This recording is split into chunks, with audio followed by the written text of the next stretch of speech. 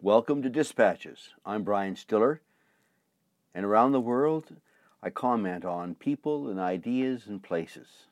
Today, Unintended Consequences. In Tipping Point, Malcolm Gladwell describes a moment in time in which an idea generates such momentum that it moves forward enabled by its own critical mass. As a snowball builds up size and speed, it moves forward under its own steam.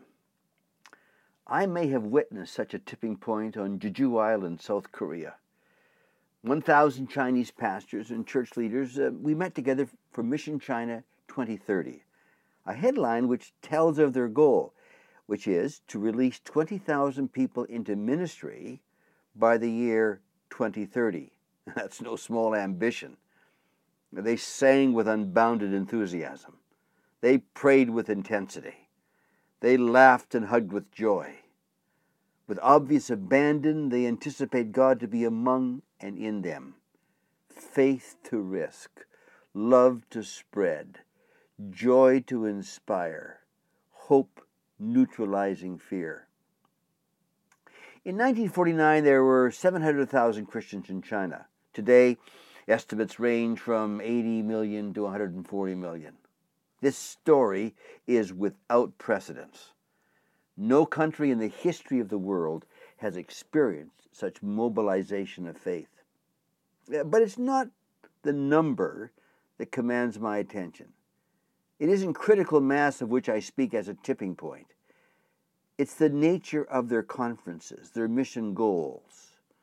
Foremost for them is the world. And nothing so exposes the heart of a church than when it reaches beyond its own borders to help others. Such New Testament impulse, it was an essential part of the early church. The biometrics of the health and well-being of a church can be measured by what it keeps and what it gives. How much for self? How much for others? Plans to serve self? Plans to serve others. A statement showing how much is spent on self and others is so telling. Its tipping point is found in their intent to go global and witness. A spirit of mission, it energizes. A church who sends, gives, and prays. The more a church gives, the more it has to give. The more they send, the greater the interest those sending have in places their people have gone, which leads to more prayer for places they may never have heard of. The more they pray, greater grows their vision, generosity, and a spirit of sacrifice. It's as biblical as any creation principle I know.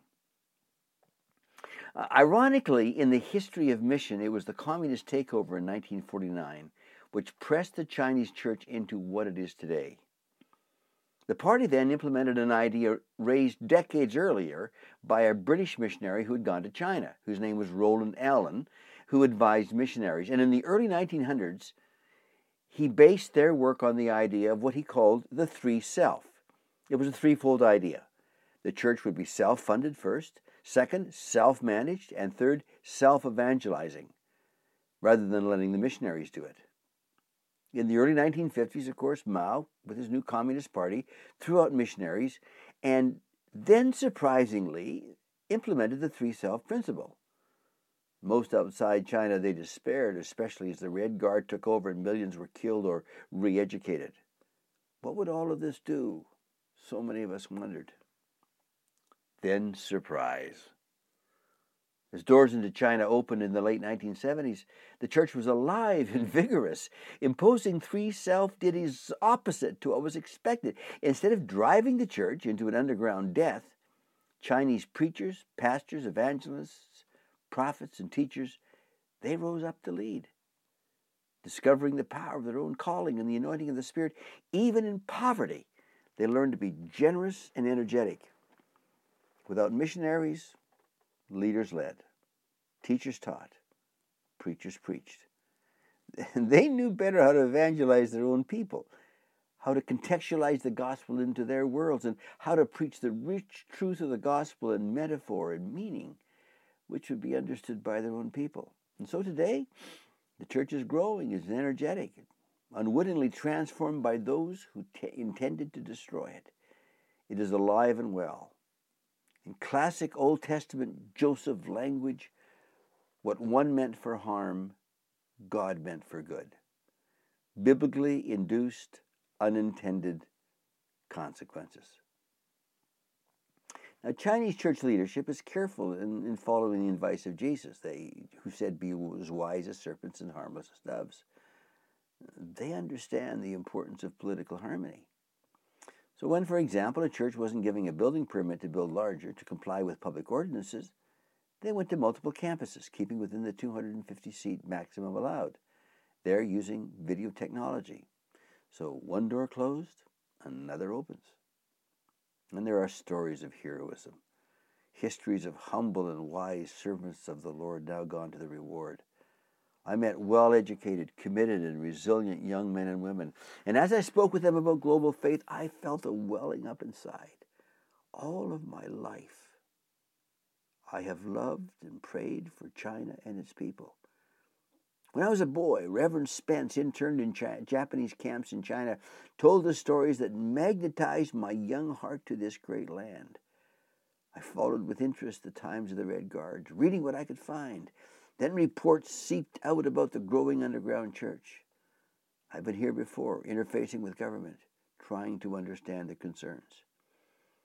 But at Mission China 2030, I watched and listened and joined an unquenchable company of Christians who are committed to pursue the God of peace, taking the lively message of Jesus to their world and beyond. Is this a tipping point?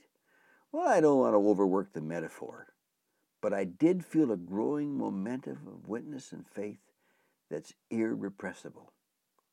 Time will show its power and its presence. I'm Brian Stiller, and I serve as Global Ambassador for the World Evangelical Alliance.